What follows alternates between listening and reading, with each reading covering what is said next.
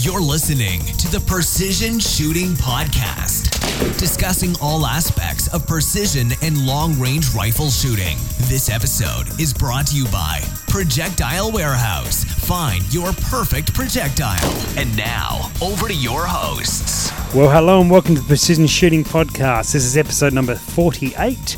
And with me in the room is Greg over there. How you going, Rusty? Very good, mate. And next to me is Andrew. How are you? Yeah, not too bad, Sam. Yourself? Excellent, mate. And joining us via amazing technology is Butters up in NT. Butters, are you there?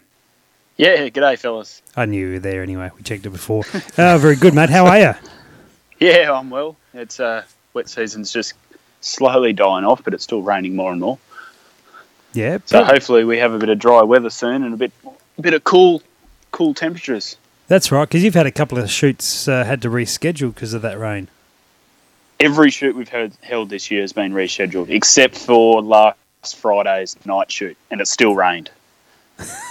I guess just to give people who may not be aware of the geography here, Butters is in Darwin, which is literally the top of the country, and we're at the bottom of the country, so...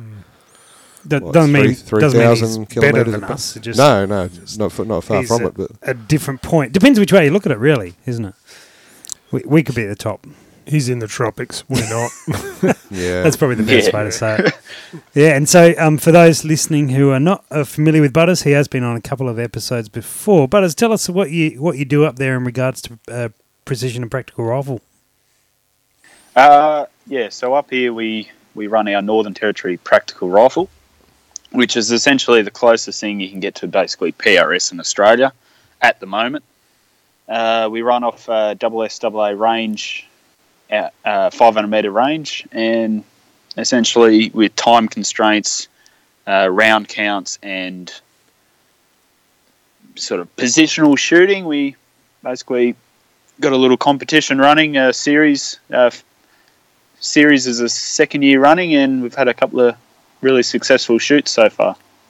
Yeah, brilliant. Now, you've upgraded your series a fair bit since last time when we spoke. Tell us about what's happening there. So last year we had, can't even remember now. I think we had 4 Sunday shoots throughout the year, plus a 2-day event, which we called the finale last year. That was our last shoot for the year. Yep. Big two day event where we had, I think we had 20 people end up coming, fair few interstate shooters, which was great to see.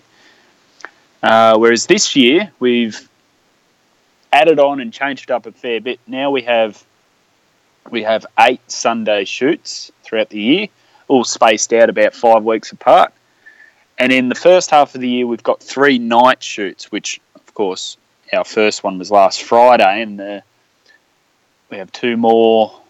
I think the next one's in about 5 weeks, and then about 6 weeks following that one's our third night. And then not so much finish off the year, but our biggest event, is the NTPRC, which is the Northern Territory Practical Rifle Challenge, which is essentially the finale from last year, but this year we're holding it in August, which hopefully will be a little bit better weather for those interstaters who come up. But yeah, overall we've got 11 counting shoots for the year. We didn't count the last Friday night one, as it was basically a trial, and we're just making sure we're getting everything right. But yeah, a lot more shooting than last year, and hopefully we sort of follow that model on for years to come. Yeah, fantastic, mate. So, Butters, have you found that in your second year, the interest you're having from guys competing is increased slowly or slightly or dramatically, or what's your thoughts on that? In terms of shooter numbers, we've had people come and go, which always happens. But I reckon it's every shoot we're slowly growing, and I think we've basically every shoot we hold we've added on an extra number. So our last match 2, let's say, was the last match. We would have had 20 shooters if it hadn't have rained. And then after it rained, I think after the rescheduling, we had 14 shooters. And then even for the night shoot, we had 13 shooters, which is well above the average from last year, and it's just slowly growing. And I think from members, I think we have 20, 22 members that have actually written their names down. Yeah, good. And plus, a lot of interest. A lot of people have said, yeah, going to come down. A lot of people have come down and not actually shoot, so I can't really count those as numbers. But, yeah, they're still very interested. Yeah, well, I used to live up in Darwin, many years ago now, and there just was nothing like that there, and I certainly would have been jumping all over it had it been available back then. So, I mean, you got a lot of military guys there that are, a lot of guys like their shooting, so I think it's definitely going to be a growth area. Yeah, and everything we've heard so far is very positive, which is great to hear. Like, even though it can be very challenging for some, they're still willing to come back and just try and better themselves, try and get better scores, and just stuff like that. Yeah, well, like we've seen down here, we've had guys that are relatively inexperienced, and initially they're not doing so well, but a couple of guys in particular that have just really made it a point of I don't know whether it's self, they want to better themselves or they want to they've got something to prove with other people, but they've really put in the work and sort of bettered themselves substantially. I mean, I was watching a couple of guys shoot the other day, and I was, they are in a different league to what they were 12 months ago. So easily, yeah, and they're those people that really try and better themselves. They're the people I really like helping out as well, because they're really keen to learn. Especially we've got a father and son duo who are always competing against each other, and they're about the same level each match they've shot. But they're constantly getting better, and you can see it that they're slowly getting better. They're trying new things. Like, for instance, Mark, the dad, he went to one stage where he had to shoot opposite-handed, and he'd never done that before. And he'd think, Butters, I can't do this. I can't look through the scope. And it's just a simple thing of saying, look, wind down the power of your scope. It'll just appear to be much easier to pick up your sight picture. And he tried that, and Bob's your uncle, who was happy as Larry, and he went pretty good in that stage in the end.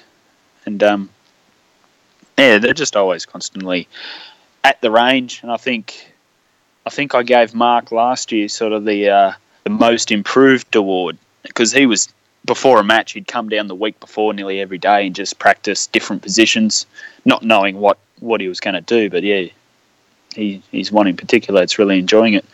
And then Tegan, his son, he's fairly new to long range shooting, so he's always constantly learning. And for instance, I was down at the range after our match too, just helping him out with getting his dope for each range and just making sure it's spot on and consistent. And we got that down pat, and then he was laughing.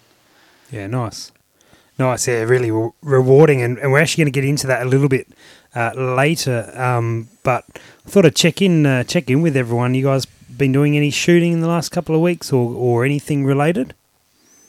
Oh, I shot a DTA the other day, which was good. Oh, hello. Sort of confirmed things for me. Yeah, because last episode you were talking about getting one in due course. Yeah, I think I'd been sort of toying with the idea for a long time, and actually confirmed you were going to get one last episode. Yeah, I did confirm it, and I'm going to double confirm it now. That no, I mean, there was a fella down the location we do a lot of our shooting, and he had one in Throughout Did you get a shot on that, did you?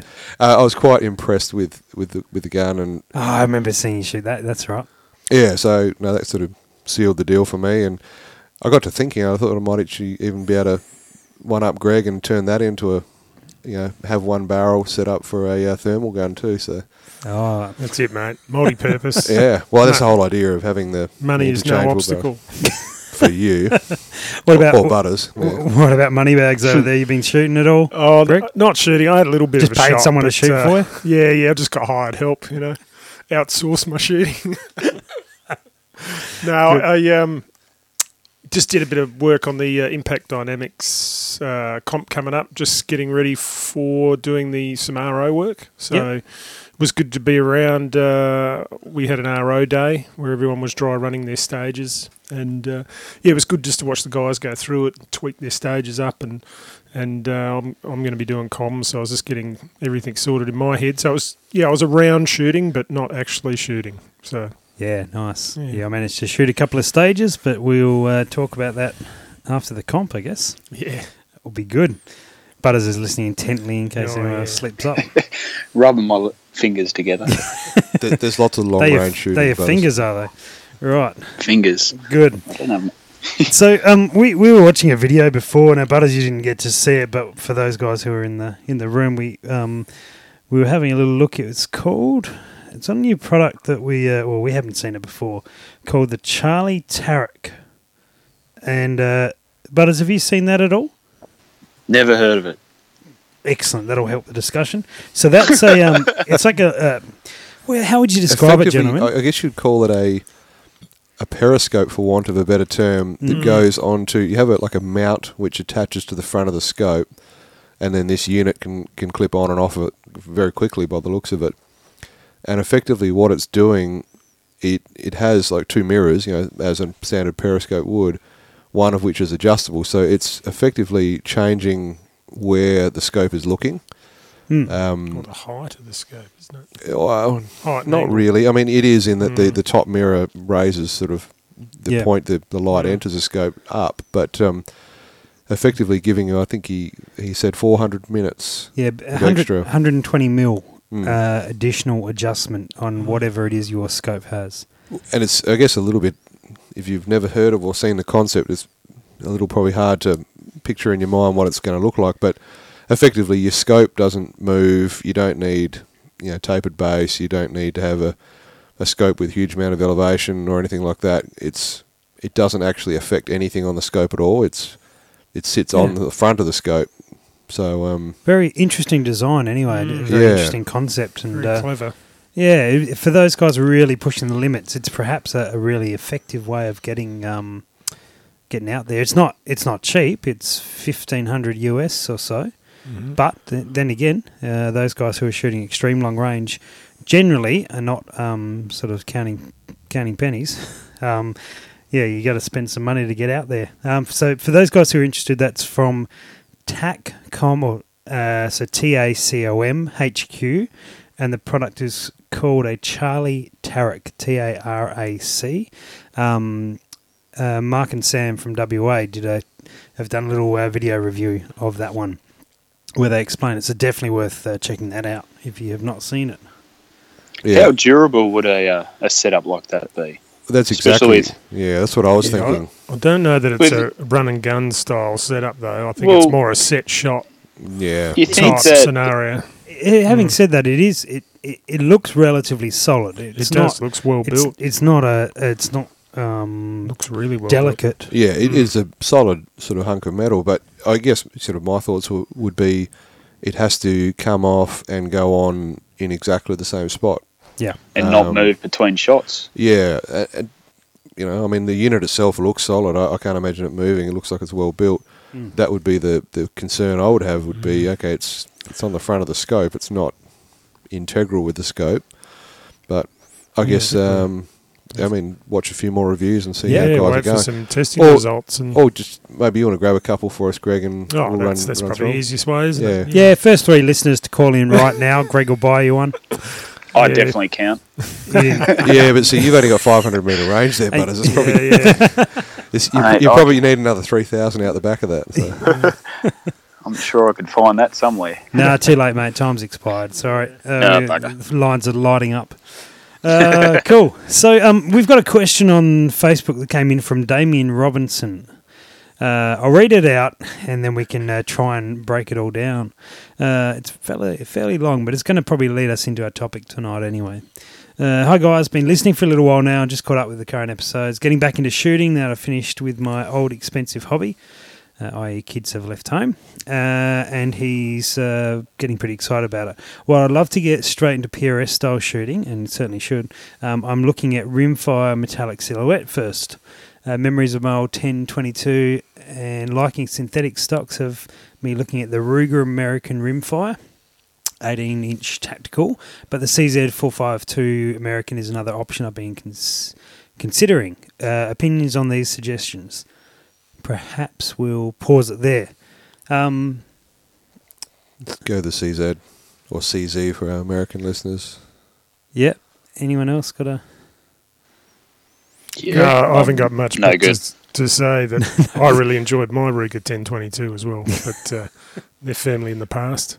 Yeah. But I mean, the Ruger Americans, I mean, they're a good basic entry level gun. But personally, I would take the CZ. Yeah, every I've time. seen lots of good results out of CZs. They're definitely one of my favourites in the rimfire. Butters, have you ever seen a 22? No, just checking. I grew up shooting an old 22 caliber Slazenger air rifle. That's a lie. You've never grown up. I'm still a kid. Yep. There's nothing small enough to shoot with the rimfire up in the Northern Territory. Cane toads. Yeah, you got them there now. yeah. Okay, they weren't there years ago. They keep respawning. Loads of them up here now. Yeah, I'd have to agree with the other guys. The CZ is certainly the way to go. It's the preferable option. I've got a couple of them, and they're rock solid. They work and work and work. And I think one of them's probably got. I'd hate to take a guess, but I'll do it anyway. Somewhere in the vicinity of sort of 60,000, 70,000 rounds through it. And it still goes. So, yeah, I'd certainly would recommend them highly. All right, on to the next part. I've read the recent article on chassis and stock choices. That'd be the one from a Precision Rifle blog. And was hoping for some advice on choices available here in Australia, especially with an eye on being able to have the same type of chassis for a training rifle as a competition rifle. He moves around plenty, currently in Queensland, but often hunting in Victoria, something to be aware of.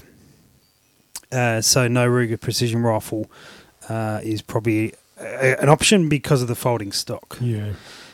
Initial thoughts about the centerfire rifle's 24-inch varmint barrel Hauer in 6.5 Creedmoor, as this has plenty of room for upgrades without breaking the bank. 7mm 08 would be my second choice, one rifle to practice with for everything, but it's only available in sporter weight with a Hauer.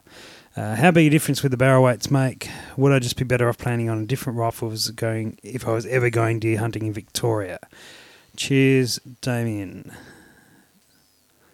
Well, we kind of touched on the topic of having multiple rifles set up exactly the same. Well, you were planning on doing that. Still working on it. Okay. Yep. Still coming along. 6.5 though. That doesn't qualify under Vic to shoot deer, does it? No. Got to have 30 cal. No, So those 30 cal and up? 70, Or? 270, 30 cal and up. Yeah. Yeah, I think they did change the specifications a little while back because there were some other regulations too. But yeah, it depends on what he wants to shoot. He hasn't said specifically what he intends to shoot.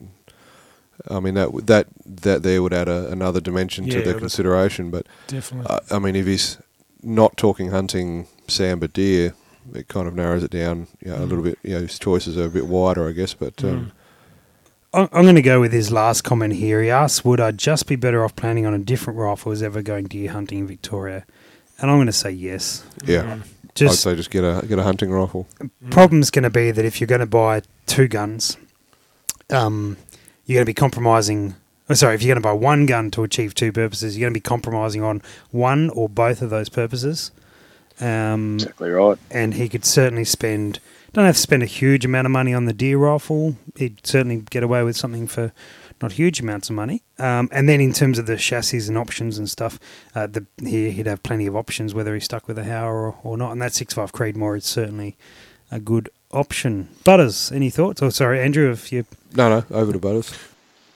Yeah, like you said, I think trying to mix and match multiple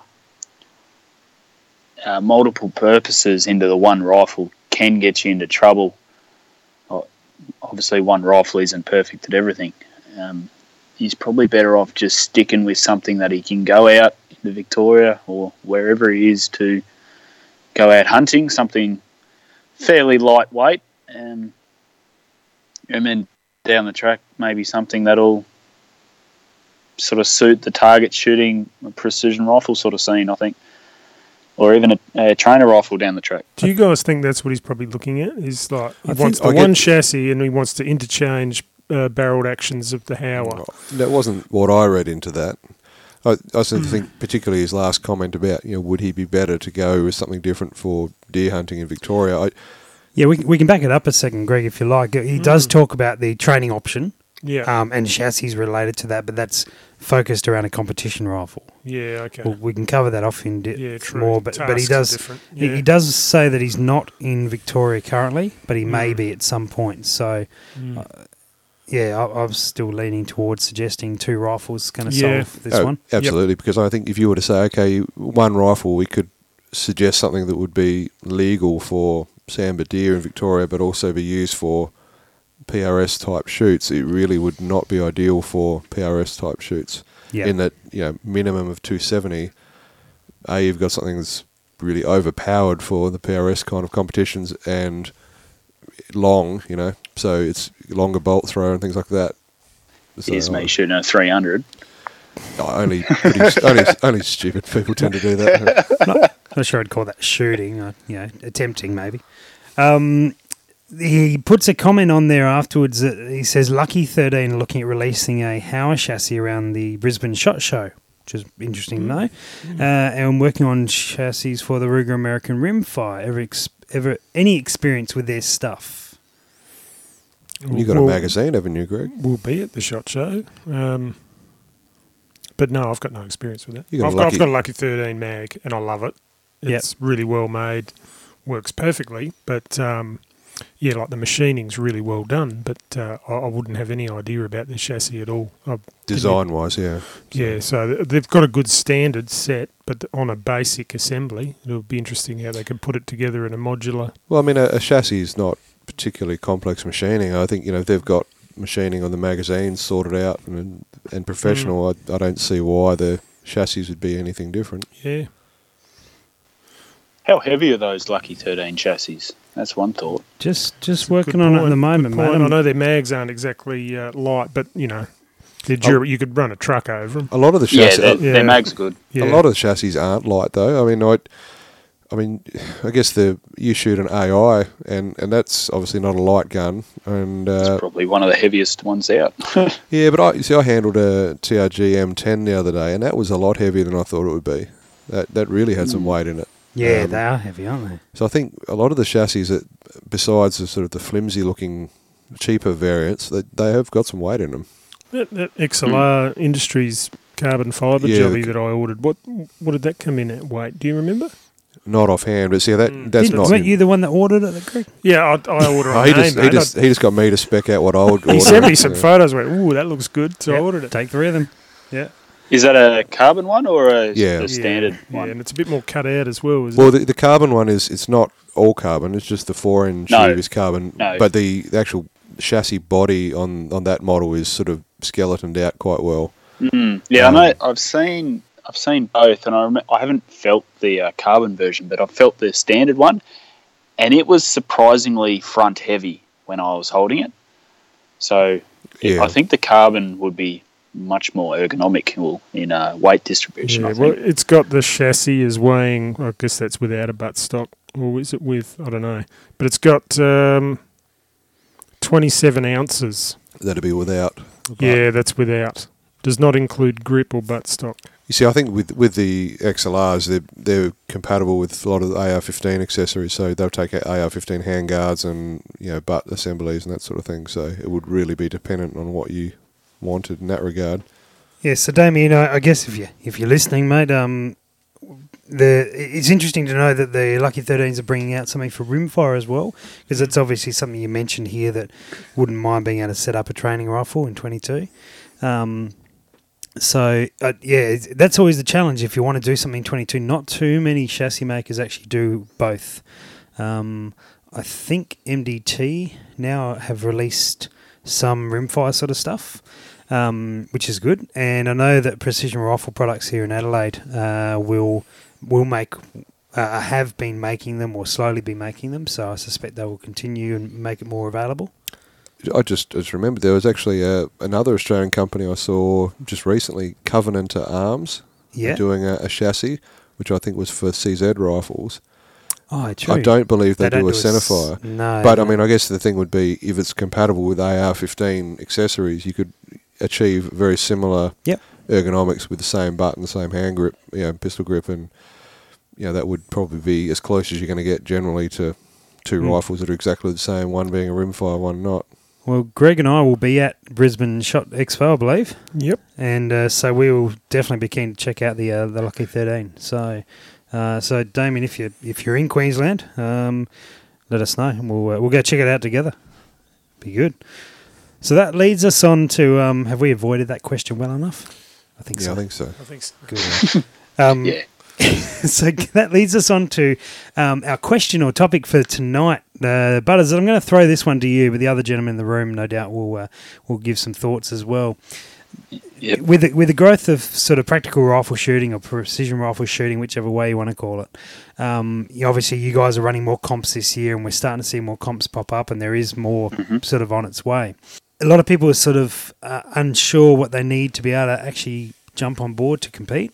One, in equipment, two, in sort of knowledge, understanding, and experience. No doubt you get that question a lot, and you said you often have a lot of people come up and just watch.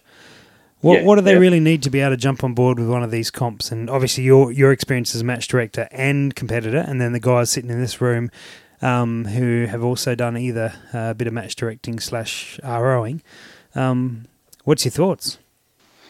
Well, like you said, if you put it into 2 points, one equipment and two knowledge and experience. So with equipment, you really just need to know what you're using. It doesn't really matter what you're using as long as it's centerfire, essentially. Mm-hmm. Well, for us personally, up in NT, we've got blokes running, even girls running 223 right up to the 300 Win Mag that me and two other people actually shoot 300 as well. Mm-hmm. One of those swap between 308 and 300. Because you need it for 500 metres? Yeah. He's staring you up. No, he's no good at it, though. I don't bite. So he uses the 300 when we put unknown distances in, so because he knows he's got that flatter trajectory. I gotcha. So that's his reasoning behind that. I did ask him that. But in terms of equipment, basically use what you have. Obviously, certain things will work better than others, but for someone fresh as a daisy, just coming along, just wants to have a go, use what you have. We've had people come in with just stock standard tickers, Remingtons, Howers, all that sort of stuff. We've even got a stock standard Hower for a club gun that people can use if they want. If I was to suggest something, I would say something with a sort of a medium profile barrel that's starting to become a little bit more popular. Not necessarily a varmint barrel. A barrel like what the CTR uses, which is a bit of a mix and match. Yep. And preferably a first focal plane scope. Doesn't really matter which one, but one that gives you the hash marks and easily adjustable turrets.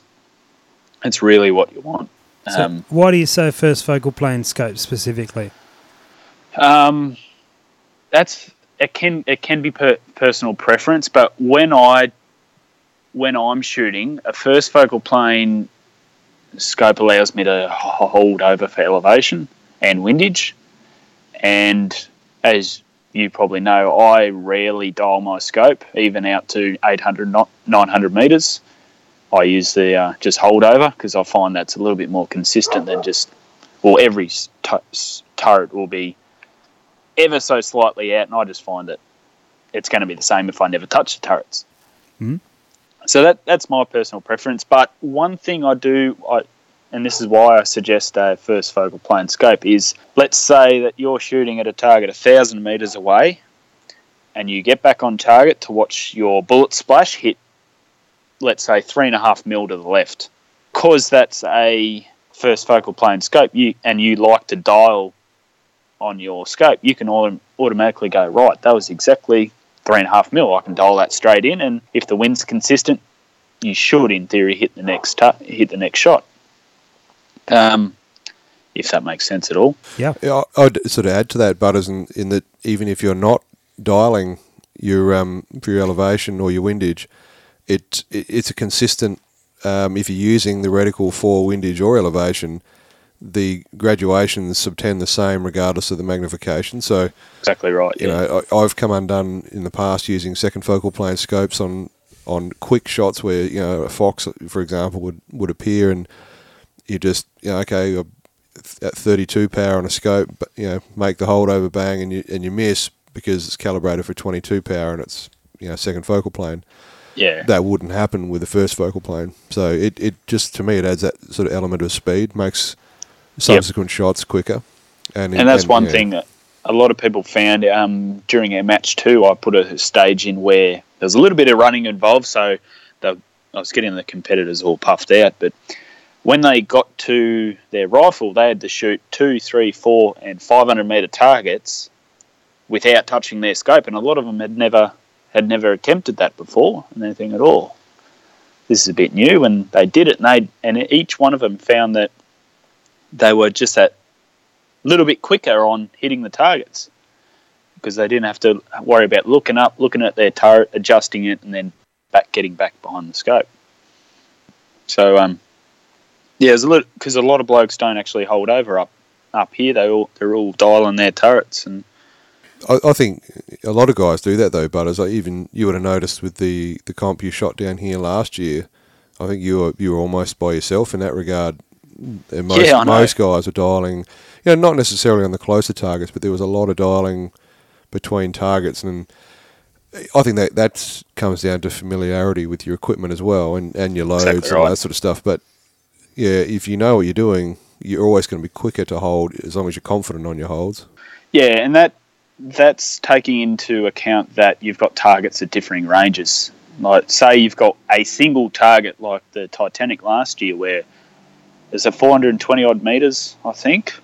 419 if you want to be exact, but yeah, pretty close. There we go. Pretty darn close, mate. Got a good memory, but anyway. Is that why you missed? That was the first time I'd ever shot off that. I got 0. I'll admit I got 0. We should clarify that it was a wobble platform. Yeah. Because 420 metres doesn't sound that impressive. I made that too, Butters, that thing, by the way. I know, and I hate you for it. That's all right. You're 3,000 kilometres away, you can hate as much as you like. Right. We're not using it this year, mate. We're not using it this year. Oh, you should. But anyway, what I was saying is, let's say you've got that single target out there. Yep. Well, it doesn't really matter. If you dial before you shoot the stage, that's not going to affect your speed unless you dial incorrectly and you have to change halfway. Yeah. Which happened last year too. Yeah, Moose did that. He was a full revolution high. Yeah, I was spotting at the time. He was hitting it 900 metres away. His bullet was hitting. But I mean, should have just moved the target for him. But I guess to keep things moving along, in regards to recommendations for people starting out in this kind of shooting. Oh yeah, we're talking about that. That's yeah. Sorry. Normally you're the one that has to steer the conversation, Sam. But yeah, normally. No, I think my thoughts on rifle setup would be detachable magazines are a very valuable way to have your rifle set up. Most of you guys would agree with that. Yeah. Particularly with this style, detachable mags, you certainly will have an advantage. Yeah, I mean, there's a number of the shoots that mandate a magazine change. Yeah. And I noticed last year with the comp we held, there were guys that were using internal magazines, or they had ammo that was too long to fit in magazines, so they had to single load. And big hamstringing, really disrupts your position a lot more. Yep.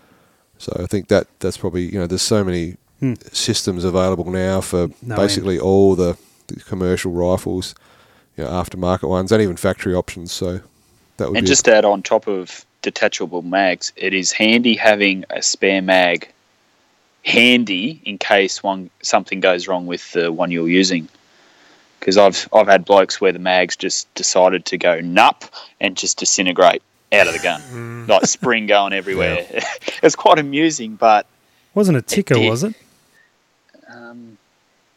I can't recall. No, the only gun I've seen that on is a ticker. But I've seen for some reason guys with internal. It wasn't a ticker mag; it was an AI mag. Oh, really? AICS mag. There you go. Yeah, the bottom plate come off it, and the spring come out, and it went everywhere. But I mean, the thing with the detachable mag, though, the advantage is you drop the mag and you're clear. Whereas I've seen guys have issues with internal mags, It might be hanging up inside in the internal box, or the They drop it. followers jamming, and it's so much longer for them to clear that and get shooting again. Yeah. So Yeah, cool. So we've covered sort of a little bit on rifles, a little bit on scopes, a little bit on some accessories. What any other accessories that are sort of a minimum requirement to be able to shoot this sort of event? Bipod. yeah, that's pretty much a given. Goes without Right. saying. Depends on the comp. I guess the NT comp and the ones we're running locally here, you get given the range, but I'm not sure that all comps give range. So rangefinder obviously comes into the mix there. Yep. Or to know how to mill a target. That'd be handy. Yeah, that's Then if you've got come up from unknown target sizes, you're in trouble. So yeah. that's Yeah, right. but from my experience, usually you get given the size of it. yeah, well, Yeah, if they're that's- expecting you to, My experience calculate usually the get given the That range. sounds like a good stage. Actually. Yeah. do you want the range or the target size? You Target can't have size. both. Actually, you know what? Let's give you neither. Yeah. We did that last year. Yeah. The goat. Oh, He yeah, said that's right. there's There's a something out there. target out Find there. it and shoot it. We're really, really, really not nice people, are we? Because you haven't been up here yet. No, that's right. Yeah, it's all going to come back. And so, what beyond that? I mean, bags or anything, or is that the stuff that comes with time? Bags I don't find are necessary because you can still shoot without them. Like, they're handy, and quite often we'll have stages where bags aren't allowed, and blokes have got to shoot prone without a rear bag or rest off something without a rear bag. So they're a little bit of a luxury item. They're really handy, but not necessarily necessary, Yep. so to speak. Yeah, cool. I encourage muzzle brakes because that reduces recoil and helps you get back onto target a lot quicker. Of course you do. You shoot a 300.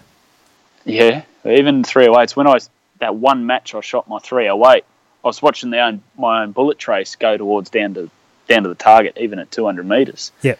And just having no recoil is just so much easier, especially if you miss. If you miss, you can actually see where you've missed. Yeah. Another point I was sort of thinking about in regards to equipment would be an adjustable stock in some way to set it up for yourself. In a lot of factory stocks, if you throw them to the shoulder or jump down behind them, you have to really move your face to get good scope alignment. It's time consuming, awkward, not comfortable. Yeah. I was going to say one of the blokes up here has found that as well because he shoots a absolutely stock standard ticker varmint, and he finds himself lifting his cheek up off the comb of these stock, having to look through the scope, and he's a little bit inconsistent. And we nutted that down to why he's been inconsistent during matches, and so something where you can adjust the comb of your stock or the cheek rest is probably one of the more important things in a stock. Not so much the length of pull. You can do with that in some way, but certainly an adjustable cheek rest is very important for all shooting it, really. Yeah, I agree with you on that. And even if you don't have the opportunity of getting a stock with an adjustable cheek rest, taking the time to get your cheek rest padded up or built up in some way to get it correct for your scope. Pool noodles. Pool noodles, yep. Yep. Good. That works. We've seen that. Certainly seen that. They're quite versatile, actually. You can put them on the bipod and anyway, all sorts of things we've seen. And so, yeah, some way of building up your stock so that you're actually getting really good eye relief or eye position behind your scope is very good. I guess just probably we have certainly talked about this issue before, but would be as the best quality optic you can buy as well, you can afford. I mean, Yep. I've seen guys hamstring themselves with $3,000 rifle when they put a $200 scope on it. You're never going to get the maximum out of your equipment if you're doing that. Yeah. Just from a repeatability, reliability factor. And so moving on. Sorry, Greg, were you going to... Yeah, I was going to add one. Was it thermal? Yeah, I think you should have a thermal before you start it. No. No, I was just going to say, look, although, it's quite fine to kick off with factory ammunition at some point, in time, you may want to consider flicking over to reloading. Obviously, the longer range to get a bit more consistency, but it's just something I'd say. For me, changing to reloading was a big, I guess, step forward in accuracy and consistency. So that's something you may want to consider when you want to start reaching out a bit further, or there's a lot of stages that are longer range. Well, cost as well. I mean, you look at the price of premium factory ammunition; it's just obscene, basically. Yeah, too true. So moving on from equipment, guys. What and I'm in fear of repeating that stuff we talked about last week or the other week, where we talked about sort of starting out again. What would we do differently? Wanting to shift it to, so if you had, let's say you've got a ticker, or let's bump it down even. Let's say we've got a Savage, and we've got a Savage in 22-250, and we've got a let's say we went all right with a scope. We've got a reasonable scope with some sort of dialable turrets, maybe one of the Leopold SHVs. Yeah, SHVs, or even thinking Bushnell. The Leopold Mark AR. So it's dialable turret, but it's relatively cheap. But anyway, let's say we've got something with dialable turret, but we didn't buy it with PRS style shooting in mind. Should we rock up and have a crack at a comp? Yes. Yeah. Yeah. One thing Why? Well, because you're not going to get better if you're not shooting. Yeah. Well, interesting. That does lead into something. I was talking to a friend of mine the other day who does a lot of shooting, and he was relaying how he'd been soundly beaten in a competition, Right. and it was multiple rifle, pistol, shotgun competition in the US, and he said he spoke to a guy who soundly beat him, and he said, how are you getting so quick on your target transitions and that sort of thing? And he said dry firing. Yep. He does a lot of dry firing with all of his firearms, pistol, rifle, and shotgun. And I think you're not obviously going to be able to fire off too many centerfire rounds in your backyard unless you've got a big property. So you're not going to be able to get that live firing practice as much as you'd probably like. Mm-hmm. So he certainly said dry firing was one that for him improved his proficiency in all your big different time. positions. Yeah, You can practice your positional strength, because that's got to build up for some people. And just the sort of familiarity with how if you've got a rifle, you've got to brace at 90 degrees or on an odd angle, or no rests or no supports, whatever it might be. If you just rock up to a comp and try and shoot it, you're probably not going to be that great at it. But if you've dry fired 500 times in that position, you're adding a live round to the equation, but the position itself is already going to be familiar to you. Yeah, I agree. But going back to the Savage as well, and actually turning up to a shoot, one thing you'll find if you just turn up with what you have, say it be a Savage or just a run-of-the-mill ticker or whatever you got, once you start shooting a certain type of competition, you'll start to learn and think about what you would like. Yeah. And so you can start working towards the quote-unquote perfect rifle for yourself. No such thing. You could... Yes, there is. It's a DTA. You feel all gimpy-armed cycling a DTA. Don't worry, they do make them. That suits him very well. Got to be a T-Rex. I've seen. Keeping with the Savage. Sorry, go back to that one. Yeah, now I've lost my point. So you turn up to a shoot. Let's say you turn up to the NTPR for one of our matches. You turn up with your run-of-the-mill rifle. Yep. You shoot it and you think, well, like we touched on earlier, I really need to get a cheek riser to be able to consistently get a good cheek weld for each shot. Or you might think, well, I want to get a more inline chassis or stock that lets the recoil come straight back instead of maybe throwing it up like some standard stocks may do. Yep. And just slowly working towards, like, even if you'd only upgrade the Savage, you just slowly upgrade it until you've got something that you can really compete with. Or you can just go bugger it and buy an AI.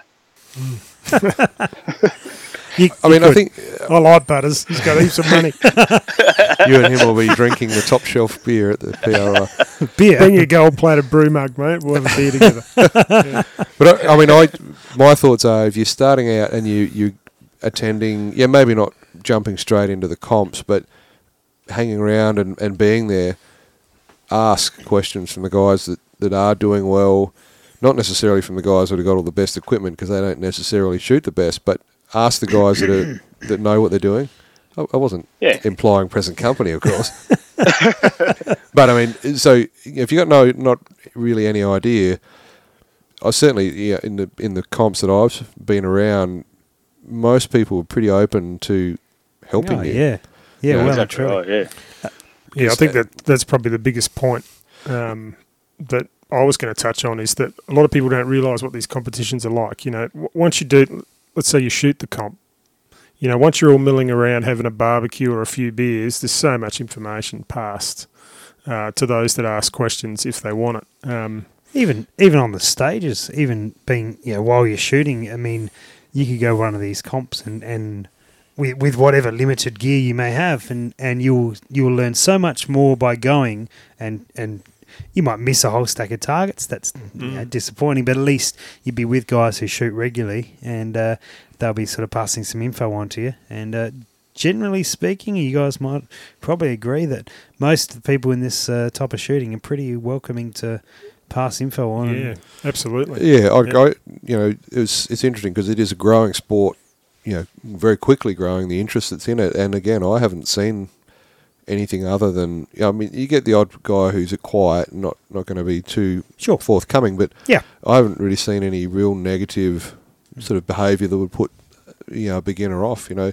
Most people are, here, have a shot, let you use their gear if you've got time or you're practicing or whatever. Plenty of guys will let you have a few shots out of their rifle, and if that opportunity presents itself, take it. Oh, always take it. Yeah, because especially if Butters is paying for the ammo because he's got heaps of money. Yeah. No, I'm a tight ass. That's why you bought an AR. Yeah. Greg tells us he hasn't got any money either. I've just got enough Visa cards. I use them as like a playing deck. It's funny because it's true. Moving on. Yeah, moving on somehow. Go on. Moving on somehow. But like you've said, just turning up, watching, talking to other people, that's the way you're going to learn. And especially, even if you're not shooting, if you watch the better shooters and how they go about the stage, how they position themselves, how they set up, all that sort of stuff, you can use that for when it's your turn, essentially, or when you come to shoot. And it's like, I watched for our last match, I was actually shooting second last, and I watched everyone run through this specific stage in a certain way, and they sort of just copied the first person that did it. And then the person before me went up and did it exactly how I did it. And everyone's just gone, mouths open, going, why didn't we do that? And then when I've done the same, and then the bloke after me did exactly the same thing. And and it's just watching how people do it differently as well, because not one way is going to be perfect for everyone. Yeah. Everyone's going to be different. And obviously just watching the different ways of how to do something, especially with positional shooting, that's the way you're going to learn. And then, of course, asking them.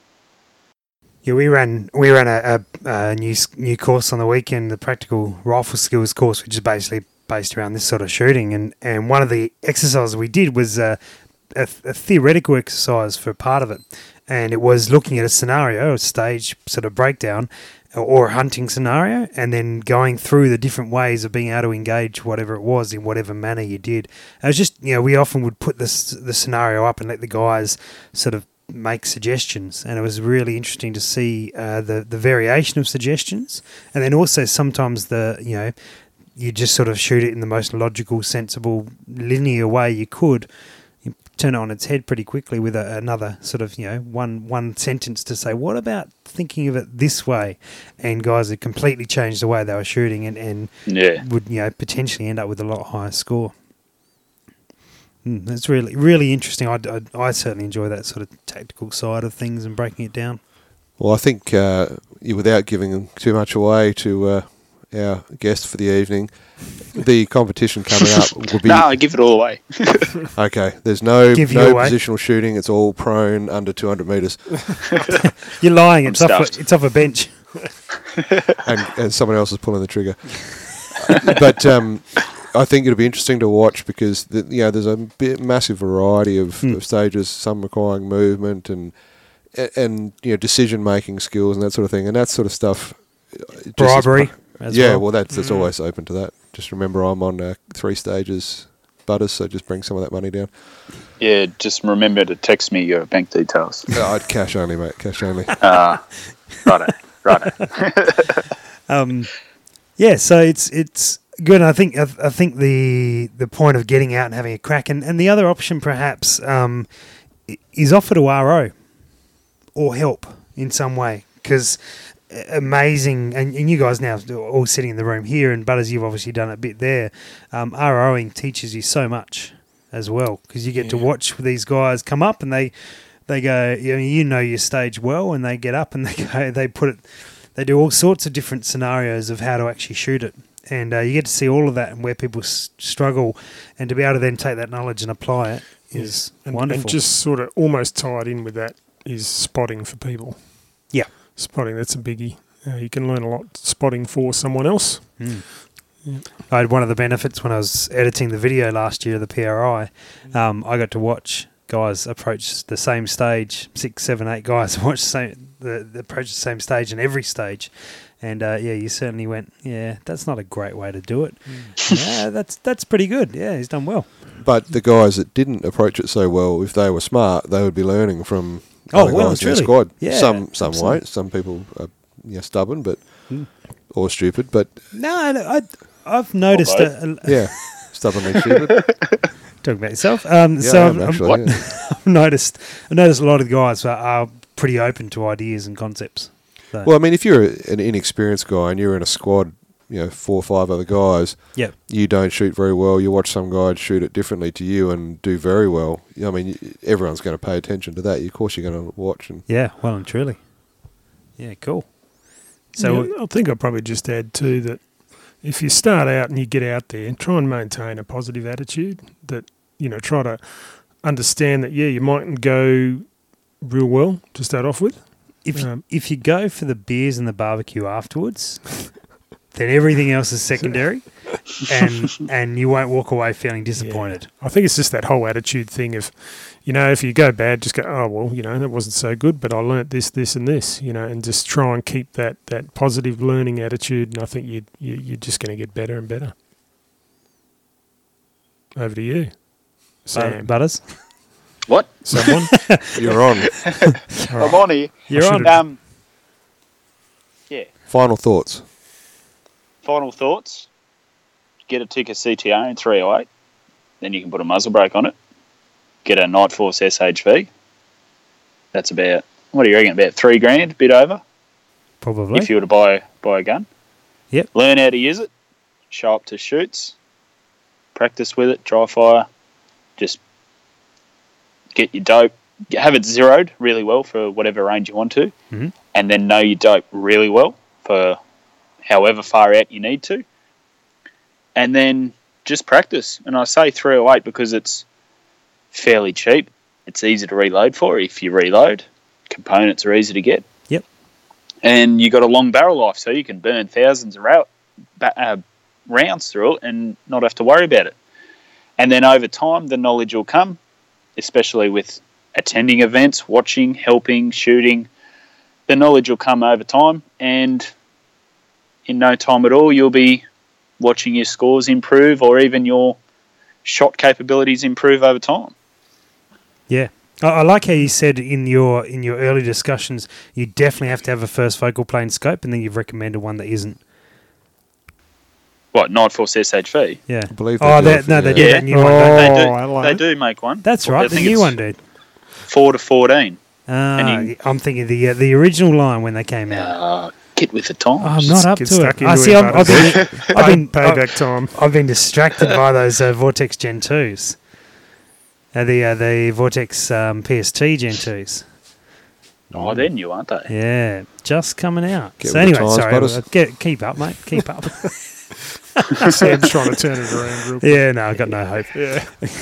That's all right. Yeah, good thoughts, mate. Good thoughts. No worries. Greg, Andrew, final thoughts? I think we kind of covered it. Yeah. Covered it all, really. That I is- mean, That is pretty hit it on the head, pretty much. Yeah, seem to agree. I concur, is my summary.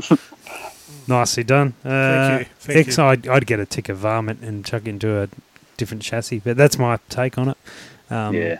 I was sort of more thinking something you could use with the detachable mag sort of straight away That's why I'd throw it into a different chassis, but yeah.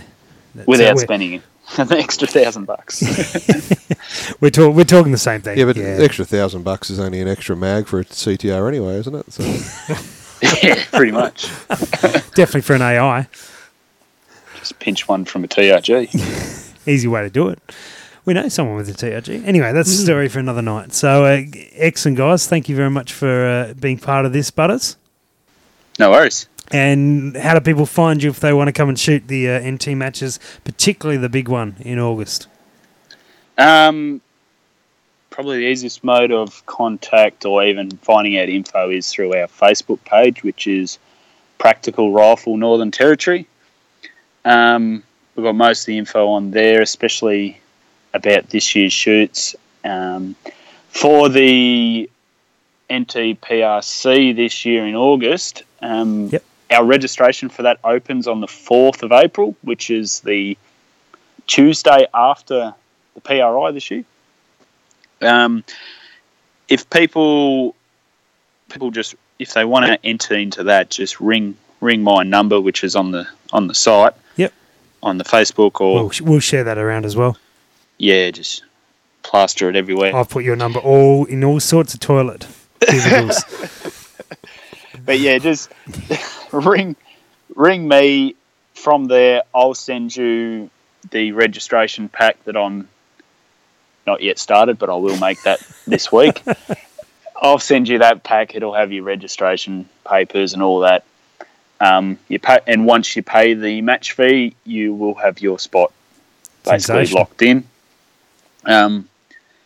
Yes, and that'll be in, when's that? 5th and 6th of August, and so you got a fair few months of prep, especially for those down south or interstate that need to book flights. Flights generally aren't too bad if you get in early. But yeah, or through the Facebook. Sorry? You could take one of Greg's planes. He might be doing a charter. Personal charters. Yep. I think the Queensland boys wanted to do that. Take one of Greg's Can be planes. cheaper. Fair enough. Yeah, just pinch it. But yeah, contact us through the Facebook page or through to me on my number on there. I've had a few blokes ring me already asking if they can register. I've had to say no, bugger off, not yet, in nicer terms. But yeah, Tuesday week. Please bugger off, is it? Please bugger off. Sounds like you. Yeah, pretty much. But yeah, the 4th of April, people can start ringing me and asking for the rego papers, and then obviously once the fees come through, your name's locked in, and I can't say go away, basically. Yeah, all right. Very good. Excellent. And, well, thank you for joining us. We do have one more thing to mention. Greg, you wanted to give some things away? Oh, I was going to say, do you want to give away one of those fancy podcast brew mugs? Well, we are waiting on... in the last episode, we asked people to submit their audio. So basically, grab your phone out, hit record on the audio recorder, and just tell us your one or two things you do differently. From knowing what you know now, if you're starting over again or recommending someone, what would you do differently? It doesn't have to be equipment related; it can be anything related in terms of shooting this style of shooting. Yeah, so we'd love to hear that. So do that and then email it through to us or drop it on Facebook or just get it to us somehow. But pretty much every phone's got the ability to do that. And we'd love to put a bit of a compilation together for a future episode where we'll touch back on that topic. Yeah. And so basically you're saying the one we like the best will be a winner of this. Well, that's what you're saying, so we'll go with that. Okay. It sounds And good. if we really like it, we'll personally autograph it as well. No, No, if we that costs extra. if we My Or really- an audio file. My signature costs No, extra. the coffee mug. No, if we really like it, we won't signature. It's for the signature. We don't want to devalue Don't want to ruin it. Put Greg's bank account number right. Swiss bank account. Yeah, brilliant. All right, guys. Thank you very much for listening. Butters, thanks for joining us. And gentlemen, thanks for coming in. Cheers. No problem. No problem. No worries, fella. Thanks for listening to the Precision Shooting Podcast. To continue the discussion, check out our Facebook page. And for more information, head to our website, www.precisionshootingpodcast.com.au. This episode was brought to you by Projectile Warehouse. Find your perfect projectile.